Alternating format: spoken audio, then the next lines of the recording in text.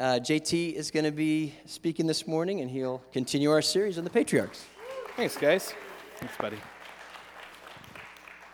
Man, seeing that white suit makes me feel considerably underdressed this morning. Just use your imaginations, pretending I have an awesome white suit on. But hey, so a lot of you guys know this has been a pretty crazy week for me and my family. I know there's been a lot of questions, and some people are completely unaware that it was a crazy week. I want to share with you guys kind of what happened and give you some updates. Last week, today, Sunday, my parents, who are the senior pastor and one of the associate pastors here, Danny and Penny Meyer, they were on their way to a much-needed vacation. And they were going with my sister and her 3 sons. They were going to Colonial Williamsburg. And on the way down there, they got into a really bad accident. They were in 2 cars, and the car that my mom was in actually flipped over a number of times. It was just a really, really bad accident. And if you were following on Facebook or got any of the emails, you know that the prognosis at the beginning was very, very, very serious and really scary. As the days go on, a lot of the injuries don't look quite as serious as they looked at first, so we keep on getting really good news, and so that's awesome. But basically what's going on is my mom has 2 broken vertebrae in her neck, and that can be very serious, but the extent of it isn't as bad as it could have been. So that went from, we don't know how bad it is, to she's going to have to, wear a halo for a number of months. And now they're just saying she's just going to have to wear a neck brace for about 3 months. So that's great news. She had a really bad laceration on her head, and they were worried at first that there was maybe some damage to the brain, but there was no bleeding around the brain. It just was an external cut. It's a pretty bad cut, but they were able to stitch it up, so that's a lot better than we initially thought. The only thing that was maybe a little worse than we thought, she had a lot of broken bones in her arm, and a number of broken bones, and right now it's still really swollen, and they're having trouble letting it heal up. So she'll be in a cast and doing physical therapy for the next number of months with her arm and her neck. But honestly, guys, I have received so many text messages and phone calls and emails and Facebook messages, and I know my dad has as well. And just on behalf of my family, I just want to say thank you guys. Like, we really do appreciate all the prayer, all the well wishes. It's just and offers to help. It's just been really encouraging. And I spoke to my dad and my mom yesterday, and talked to my dad this morning, and they couldn't say enough how much they really appreciate the church family. This has just been a really encouraging time through this hard time for us. So thank you guys so much. I really do appreciate it. And they do say hello, and they hope to see you guys soon. So, but you know what? Last weekend, it was actually my birthday when I got that message, which was, kind of a bummer of a birthday present. But I was actually, me and my wife have a young daughter, and she had surprised me. She took me to this lodge out in Amish country that day, and it was, just really nice. And when she told me, hey, I got this lodge for us, I was like, oh my gosh, this is exactly what I needed. Having a young kid can be super stressful, and it was going to be peace and quiet and just super enjoyable. And we settle in, and a couple hours into us being there, I get a call from my dad. And he obviously was very panicked. And he, and if you know my dad, he doesn't get panicky ever. Like, I've never heard him panicky in my whole life. But he calls me up and he says, Jay, there's been a serious accident. Your mom is seriously injured. I can't really stay on the phone, but stick by the phone, and I'm going to keep you posted. And it was like, oh my gosh, like, I've never heard my dad like that. And I just started to panic myself a bit. And, as I began to pray and just come, Lord, come, Lord. And as the hours went by, I was getting more updates from my dad. He would call me more, and my sister would call me. And it just seemed like it was getting worse. All the details I was hearing, I was like, oh my gosh, this is very, very serious. And, is my mom going to be paralyzed? Is she going to pull through? Is she going to die? I don't know. Does she have severe brain damage? It just seemed very, very scary to me. And, I shared with you guys a couple weeks ago, and if you talk to me or my family, it's been a really hard year for my family. There's just been a lot of just deaths in our family and just struggles and things that just, have been really, really frustrating and really hard. And so when I was sitting in the lodge in Amish country, I was just praying, and I began to get just very angry, to be honest. I just started to get really angry at God and just saying, when is enough enough? What's next, Lord? Friends of ours are going through hard things that don't deserve to go through these things. And, my mom is so sweet. She's such an amazing woman, and so many people look up to her and look to her as a mentor. Why are you allowing this to happen, God? She didn't do anything.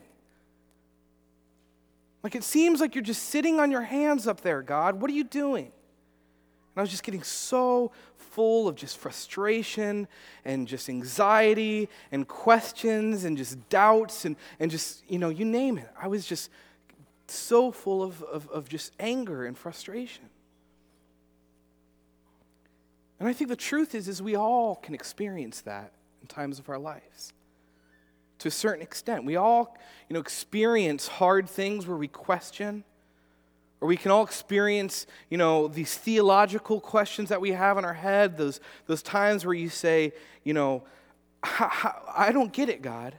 I don't understand this. How do I know, God, that you're good? How can I know that you're going to come through in this situation? How do I know that your words are true to me, Lord? How do I know that you're even real? We all wrestle with these questions. We all go through these things at times.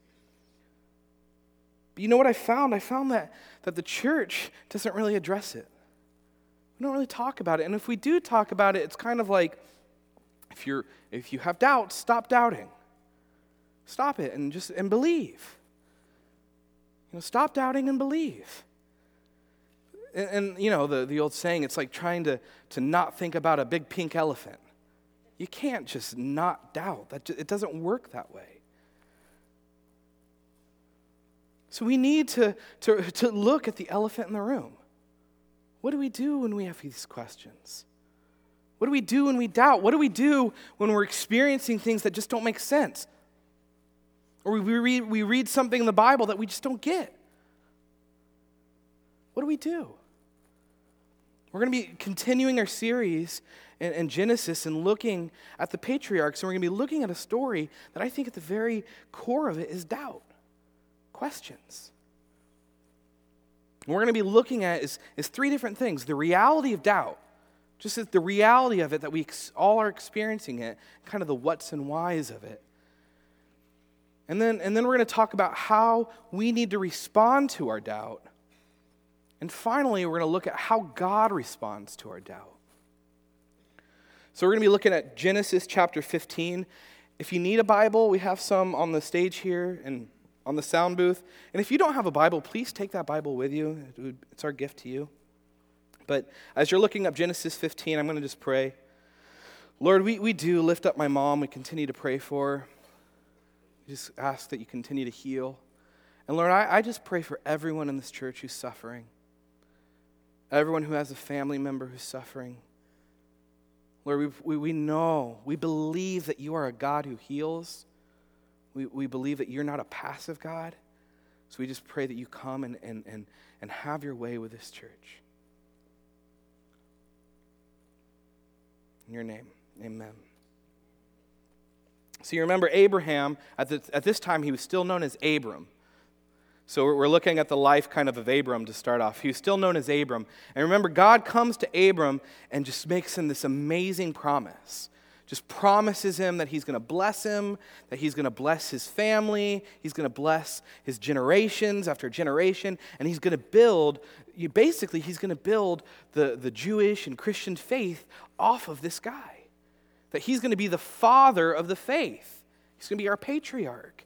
And it's just this amazing promise, and he promises so many other things like land and all these other cool things. And it's just this awesome time for Abram, and he believes God, and God, calls him to take some steps that, you're going to have to leave your country and do all these other things. And Abram is obedient, and he believes, and it's this high point. And then we see immediately he begins to doubt.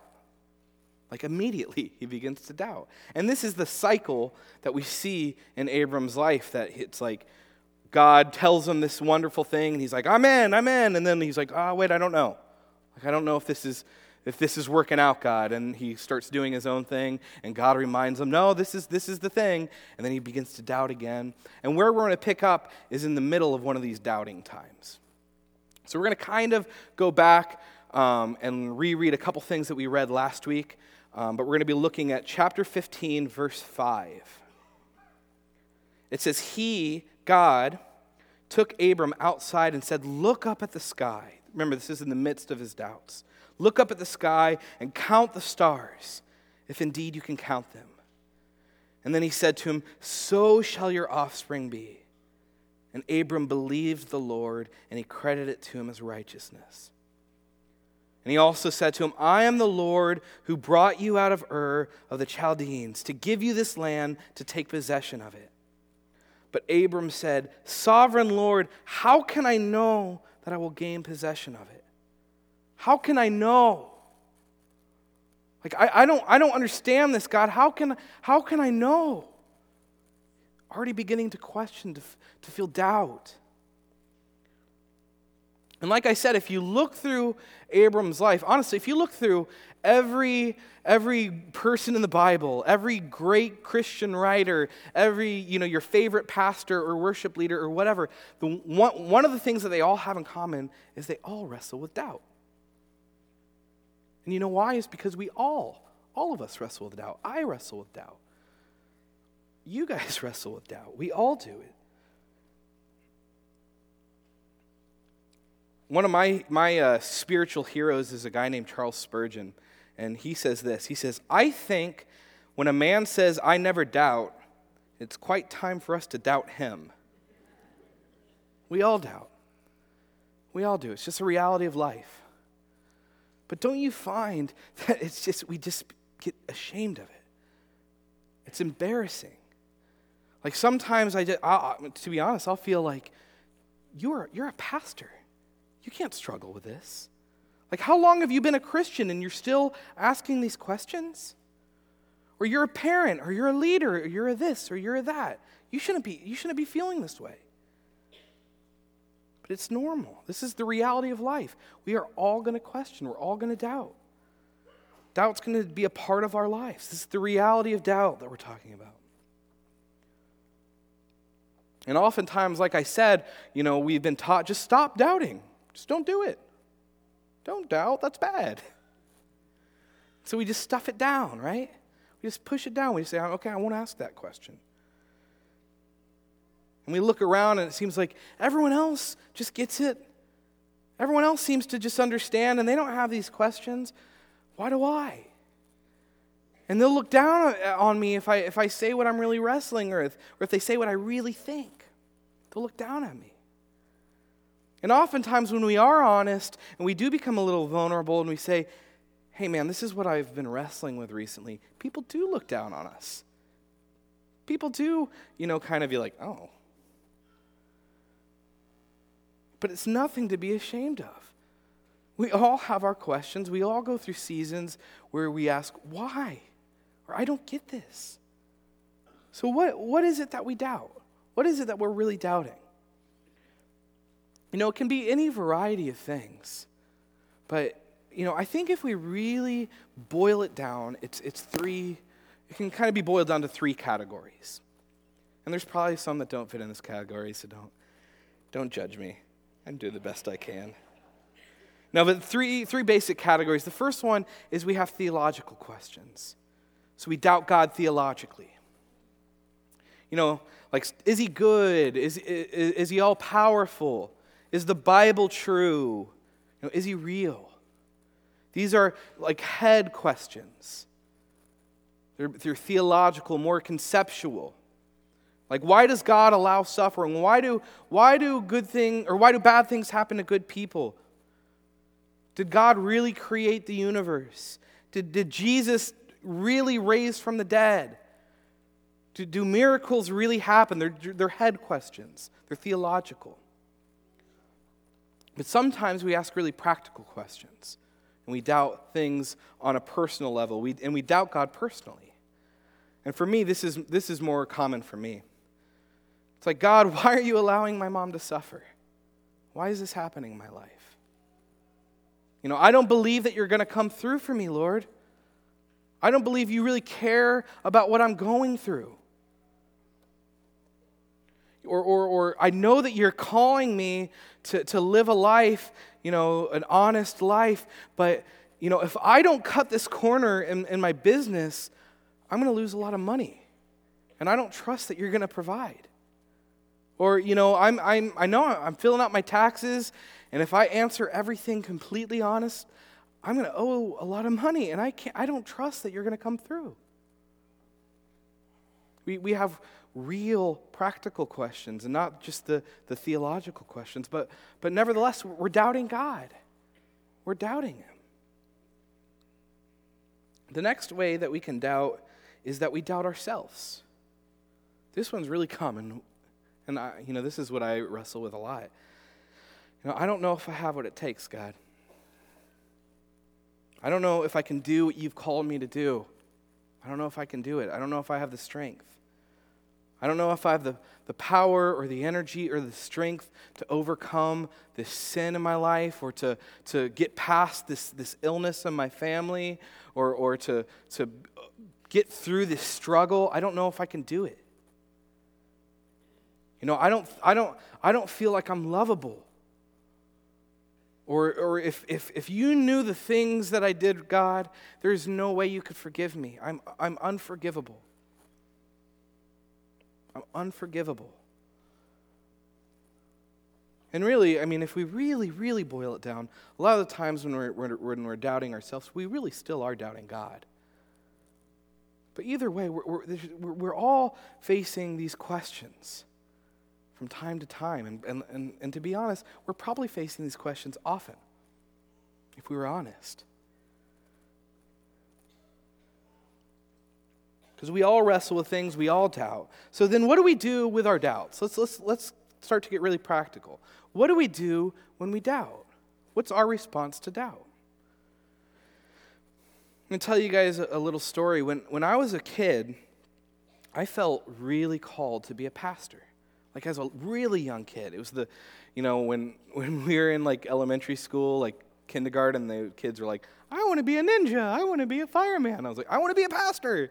And from a very young age, I had people speak it over me, and I had dreams and visions, and I would hear from the Lord that He said, I'm calling you to be a pastor. And I remember going to a conference in California, and some guy, picked me out of the crowd and said, I was like 8, and he said, you're going to be a pastor.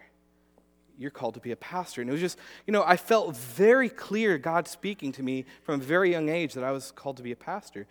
And I thought that for a long time when I was in my late teens and early 20s. But about 8 years ago, I became a pastor.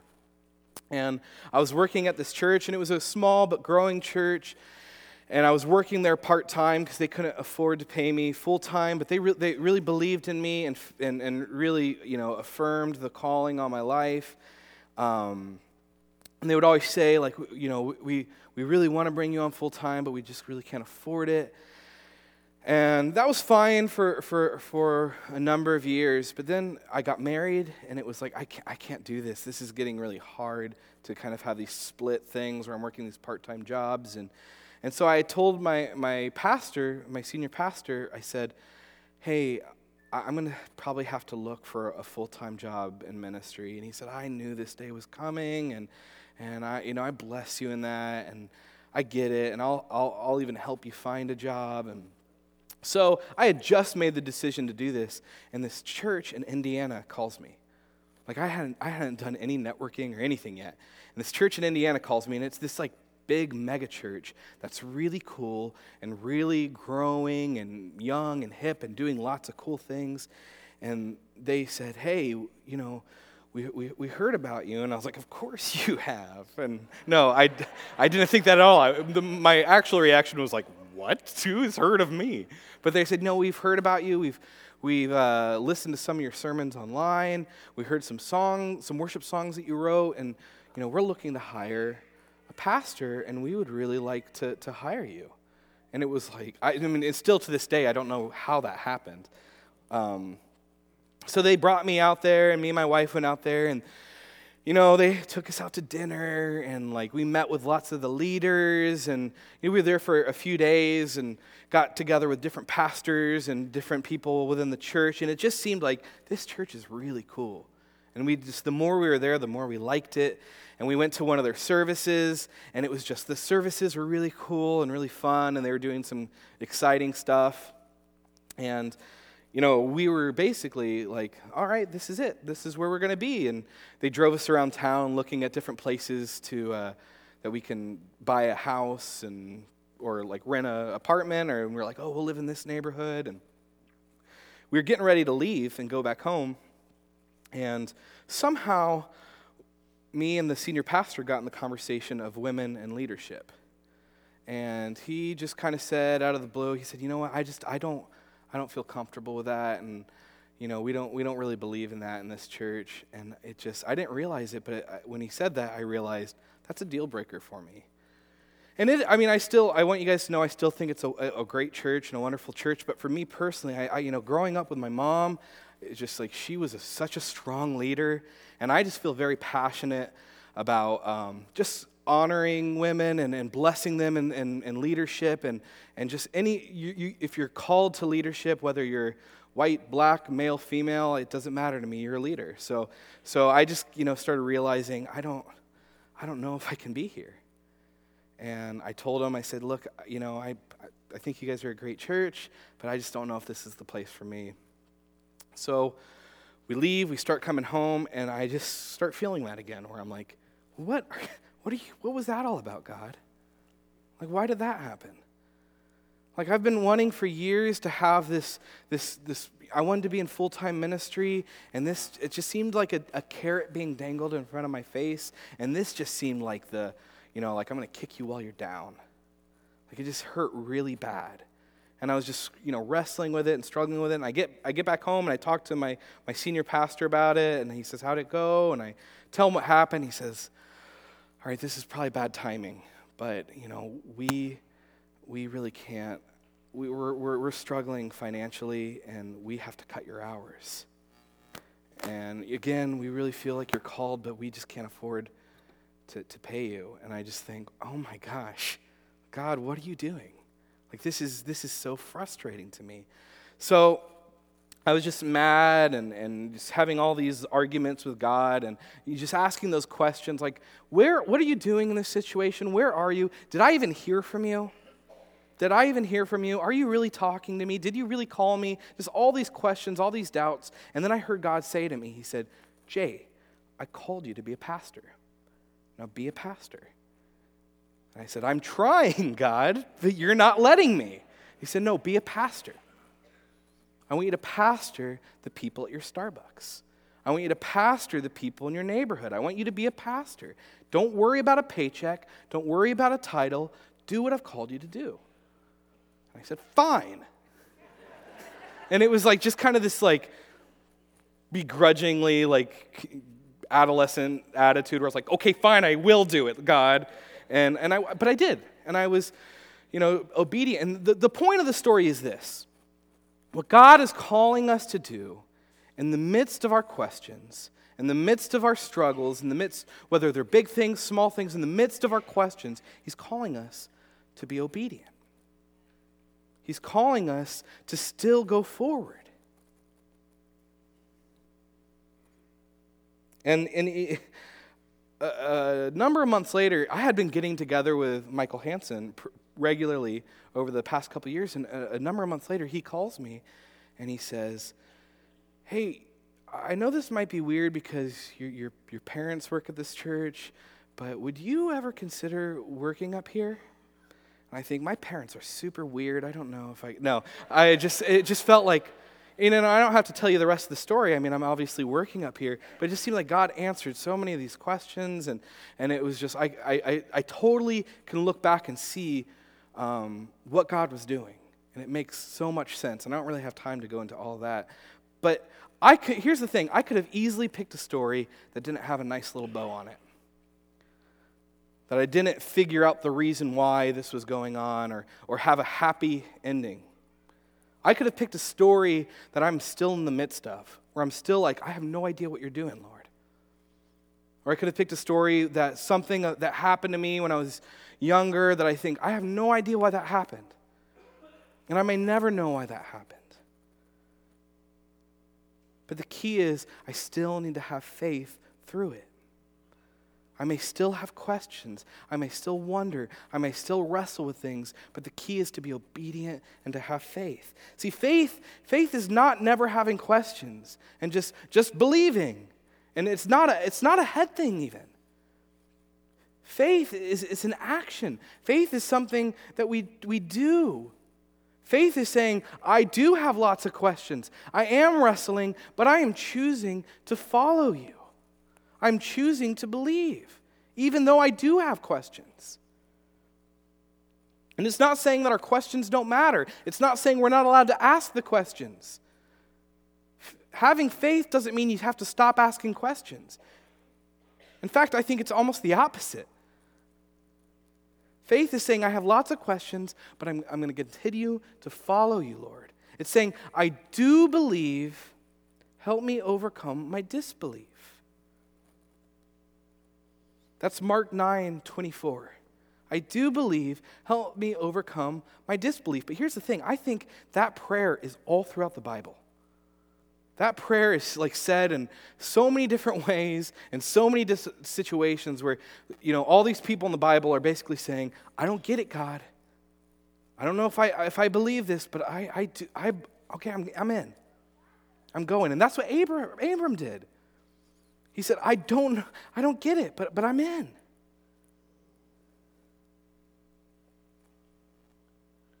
I have these questions. I'm having trouble seeing what you're doing, or I don't understand this, Lord, but I'm still following you.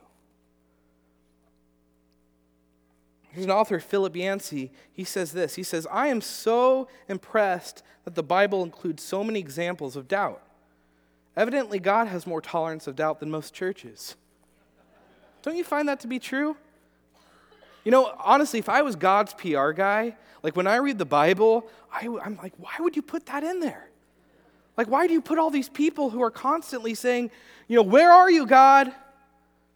Like, how long are you going to sit there, God? What the heck is going on, God? Why would you put that in your book? Why are there entire books of the Bible that are dedicated to people crying out to say, I don't know where you are. I don't get what's happening. It's because God understands that doubt is a part of our life, that it's just going to happen, and He wants us to feel okay with it. He wants us to look in this book and say, oh, this is a normal part of life. Remember Abram in the story, he has this awesome revelation from God, and it says in verse 6 in chapter 15, it says that Abram believed. We talked about it last week, that Abram believed. And 2 verses later, he says, how can I know? Like, he went from I totally believe to 2 verses later being like, I don't know. But you know what? Here's the thing. I don't think that they're on opposite sides. I don't think he went from believing to not believing. I think in the midst of his belief, he doubted. In the midst of his doubt, he believed. Does that make sense? That he said, I don't know. I have questions. I don't get it, but I'm going to follow you. I believe. And that's what God is calling us to do. That's what we need to do in our doubt. So when we're wrestling these questions to say, but I do believe. He's not calling you to forget your questions. Because honestly, if we don't address our questions,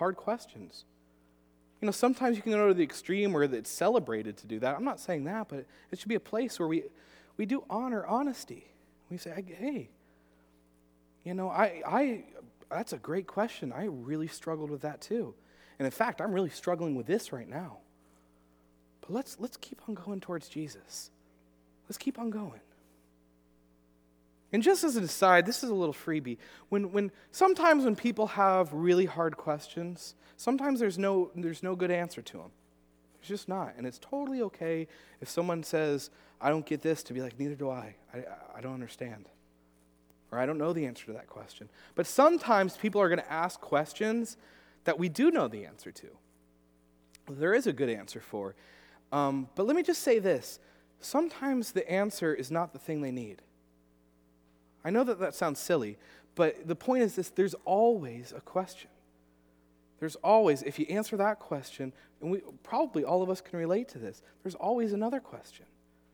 There's an infinite number of questions because God is infinite. And sometimes the answer to their question is not what they need, but you know what they always need? They always need Jesus. They always need Jesus. So sometimes, putting your arm around their shoulder and saying, yeah, I get it. But let's keep going towards Jesus. They need a revelation of Christ.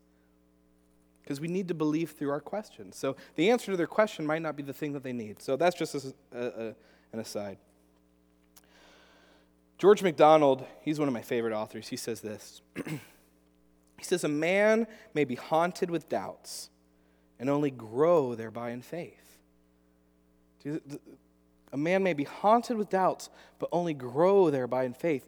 Doubts are the messengers of the living one to the honest. They are the first knock at our door of things that are not yet, but have to be understood. Doubts can be a good thing. They can be God allowing things to come to the surface. Saying, hey, we're going to deal with this now. And just like with Abram, when he was called to the unknown, the only response to the unknown that's logical is to say, I don't know. That's unknown. So when God is calling you to bigger and better and scarier things, when he's calling you to the unknown, the only logical response is to be like, I don't know about that. But I'm in. But I trust you. But I don't know. So when we face questions, we don't need to have blind faith, but we need to believe in the midst of our doubts. God, it's hard to understand. God, I have these questions, but I'm in. I'm going to go forward. Lord, I know you're calling me to give this up, to stop doing this, to give up this relationship, and I don't like it, and I don't understand it, but I'm in. I'm going to follow you. Because this is the hard truth. We may never, on this side of heaven, get the answers that we're looking for. We may never get the answers to our questions, but we have a choice whether or not we're going to say, I do believe, help me overcome my disbelief, or if we're going to be like the person who says, I don't know why, so I'm out. I'm done. We need to believe in the midst of our unbelief. So let's talk about this. I want to look at God's response to doubt. This is my favorite part. So if you didn't listen to anything else, listen to this. Let's look at God's response to Abram in this story. So this is right after Abram says, how can I know? And this is what God says. He says, the Lord said to him, bring me a heifer, a goat, and a ram, each 3 years old, along with a dove and a young pigeon. Abram brought all those things to him, cut them in two, and arranged the halves opposite each other. The birds, however, he did not cut in half. Then the birds of prey came down on the carcasses, but Abram drove them away. So what the heck is going on? That makes no sense, right? When we read that, we think, God, why are you telling them to get all these animals? But Abram would have known exactly what he was doing. Abram would have been like, oh, I get it. God was about to make a covenant with Abram. Now, a covenant it's an ancient contract. This is something that civilizations had been doing for a long, long time. They didn't have written contracts at the time. This is how they would make a contract, is they would have a covenant. Like nowadays, if we're going to buy a car from someone and we're asking, how can I know that you're going to give me the car for this price? And we're crying out, how can I know? We sign a contract. But back then, they didn't sign the contract. They would have a covenant. And this was a very specific kind of covenant. This one's called a suzerain vassal covenant. And this is where a king would make an agreement with a vassal. And a vassal is someone who is lesser, like just a common man, but not the king. So this is when a king made a covenant with someone who was lesser. And the king, they would cut these animals in half, and they would split them into two sides, and they would create an aisle in between the sides of the animal. And he would require the vassal to walk through this pathway. And sometimes, if he was a good king, not always, but if it was a good king, he would walk with the vassal through the aisle between the animals. And basically what they were saying was this: if I break my word, if I don't honor my word, then what happened to these animals, let it happen to me. That's what they're saying. If I don't honor my word, may I be cut. May I be punished. May I be killed. May I be torn apart if I don't honor my word. And they would take this very seriously. This was a big deal. If you broke the covenant, they would kill you. You would be tortured, and if you broke one of these suzerain vassal covenants, they took it very seriously. So this was a big deal. So let's keep on reading. So as the sun was setting, Abram fell into a deep sleep, and a thick and dreadful darkness came over him. Then the Lord said to him, he's reminding him of more of the promise now. He's saying, know for certain that for 400 years your descendants will be strangers in a country not their own, and they will be enslaved and mistreated there. He's talking to him about Egypt. But I will punish the nation they serve as slaves, and afterwards they will come out with great possessions. And you, however, will go with your ancestors in peace and be buried at a good old age. And in the 4th generation, your descendants will come back here, for the sin of the Amorites have not yet reached its full measure. And when the sun had set and darkness had fallen, a smoking fire pot with a blazing torch appeared and passed between the pieces. And on that day, the Lord made a covenant with Abram. So God is saying, Abram, I hear your questions. I hear your concerns. I hear it. This is how you can know that I'm going to keep my promise. This is how you can know. And it says a blazing torch and a smoking fire pot passes between the animals. These two words are very hard to translate. And so we somehow decided to call it a smoking fire pot and a blazing torch. But basically what it is, it's the Shekinah glory of God. We have these same words spoken when God meets with Moses on the top of Mount Sinai. We have these same two words to describe God's presence that led the Israelites through the desert. It's these words. It's the presence of God. So it's like lightning being stuck in the sky, but a smoking fire pot and a blazing torch don't touch the real meaning of these two words. And it says it walked in between the animal. It walked down the aisle between those animals. This is God appearing before Abram and going through the aisle. This is shocking. This is God saying, you know how you can trust me? You know how you can know? You know you can know that I'm going to bless you? He says, if I do not bless you, then may I be punished like these animals. May I be destroyed. May I be cut off. May I be killed. May I be punished. May I die if I don't bless you. That's so assuring. Wow, that's so assuring. When I look at the story, I think that's amazing, God. That you would make that promise. That you will honor your word, and you are covenant-making God. That is so assuring. But to be honest with you, God, like deep down, I always knew that you would come through. Like I always knew that you'd be a good God. What I really wrestle with is I don't think I have what it takes. Like I know I'm going to blow it. Like I'm going to let you down. I'm going to let me down. I'm going to let everyone else down. It's not just you I don't know about, it's me. So it's not only shocking that God goes through the pieces, it's shocking who doesn't go through the pieces. It's shocking that Abram didn't walk through the aisle between the animals. This is the only covenant we have on record, not just biblical record, and any record where the king didn't require the vassal to walk through the pieces. This is the only covenant we have on record where the king walked alone through the pieces. So what does that matter? What does that mean? God is saying, Abram, I will bless you. And if I fail to bless you, I will pay the penalty. But if you fail, I will still pay the penalty. Do you see the significance of that? He says, if either of us fails, if either of us blows it, if either of us just doesn't hit the mark, I will offer up my life. Abram had no idea that centuries later that a darkness again would fall over the earth.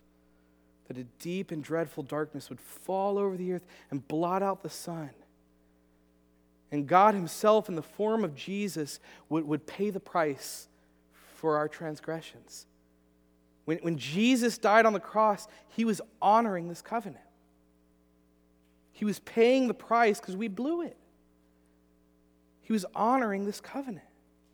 So what does that mean? Do you realize that every other world religion, every other worldview, every way of looking at life that besides Christianity requires you to walk through the aisle?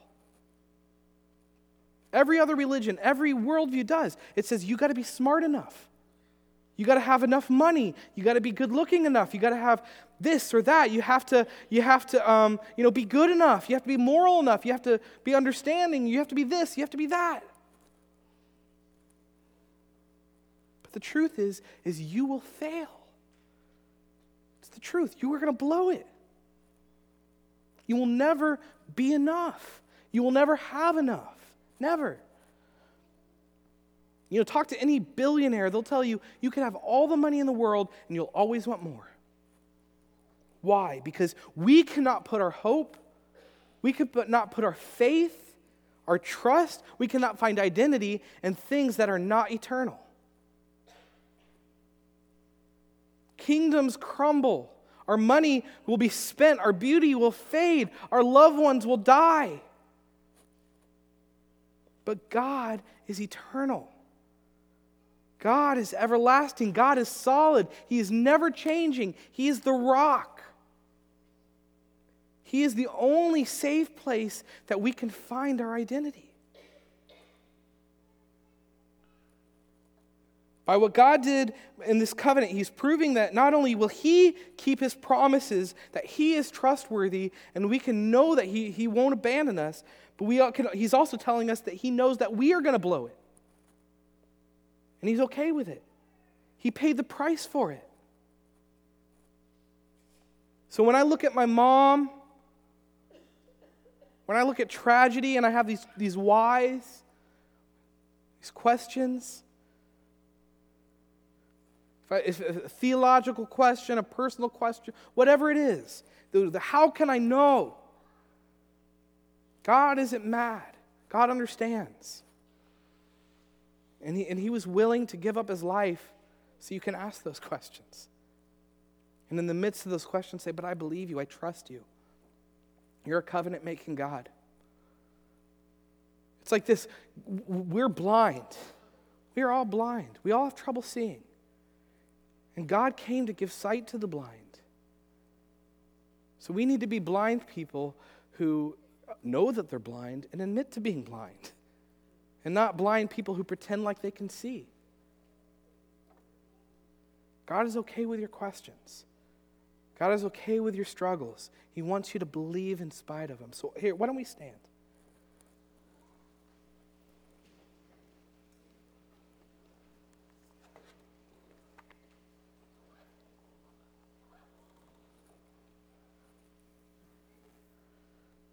I'm sure that there are people here this morning who have never given their life to God, who've never accepted the forgiveness that Jesus did on the cross.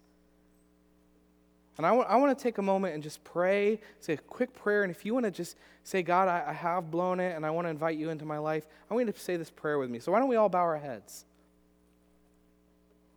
Lord Jesus, I just admit that I've tried to do my own thing. I've tried to find my identity in so many things, Lord.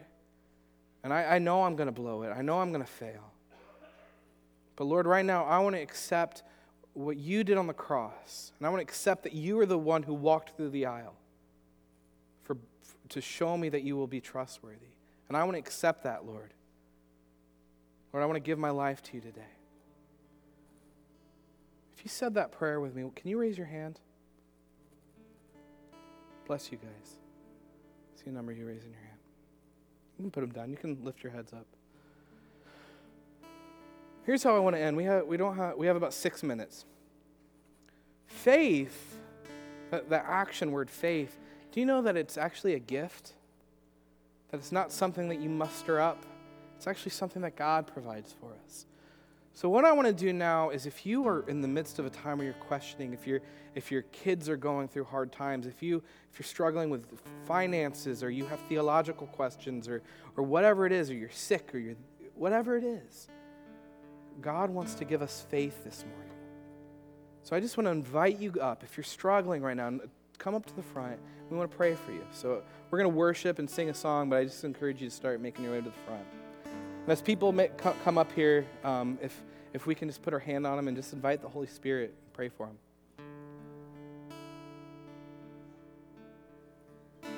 Remember, don't be ashamed. We all doubt, so come on up.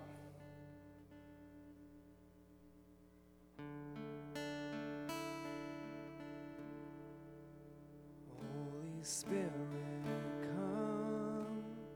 And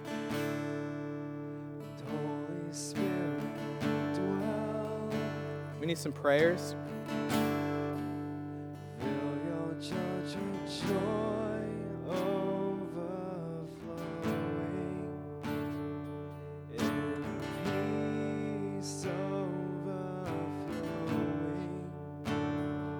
in love overflowing,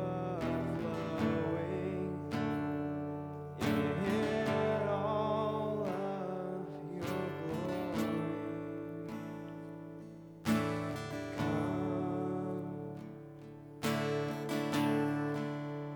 Holy Spirit, come. Holy Spirit, dwell.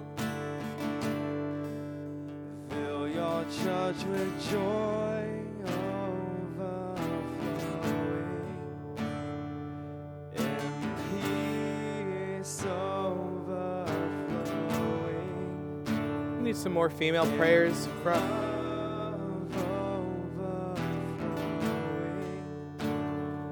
In all of your glory, fill your church with joy overflowing, in peace overflowing, and love overflowing, in all of your glory.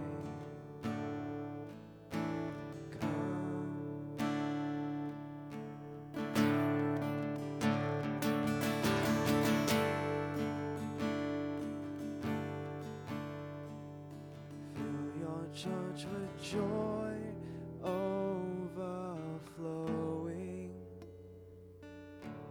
and peace overflowing,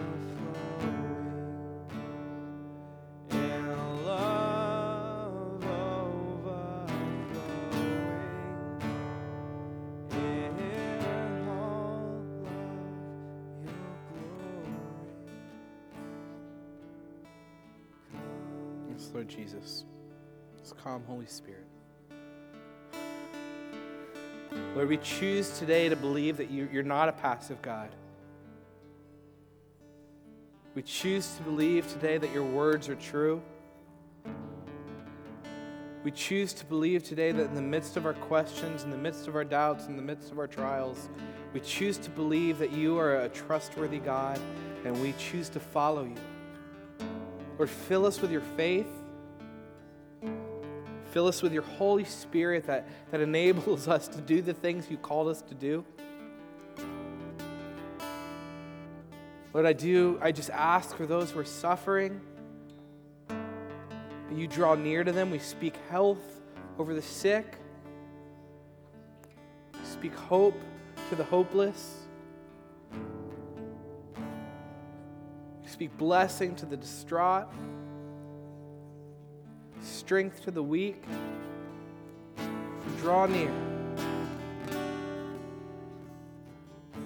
Lord, we say we do believe. Help us overcome our disbelief. We do believe, Lord. We thank you that you're a covenant-making God, that you promise that you will honor your words, and that you promise that even though we blow it, you're still going to stick by us. We love you, Jesus. You're such a good God. You're such a good King. Praise you. Be glorified, Lord. Thank you, Lord. Amen. Just want to encourage you guys, keep on getting prayer. And if you wimped out and didn't come up to get prayer, it's not too late. Find someone, pray for you. As you're leaving, please sign up for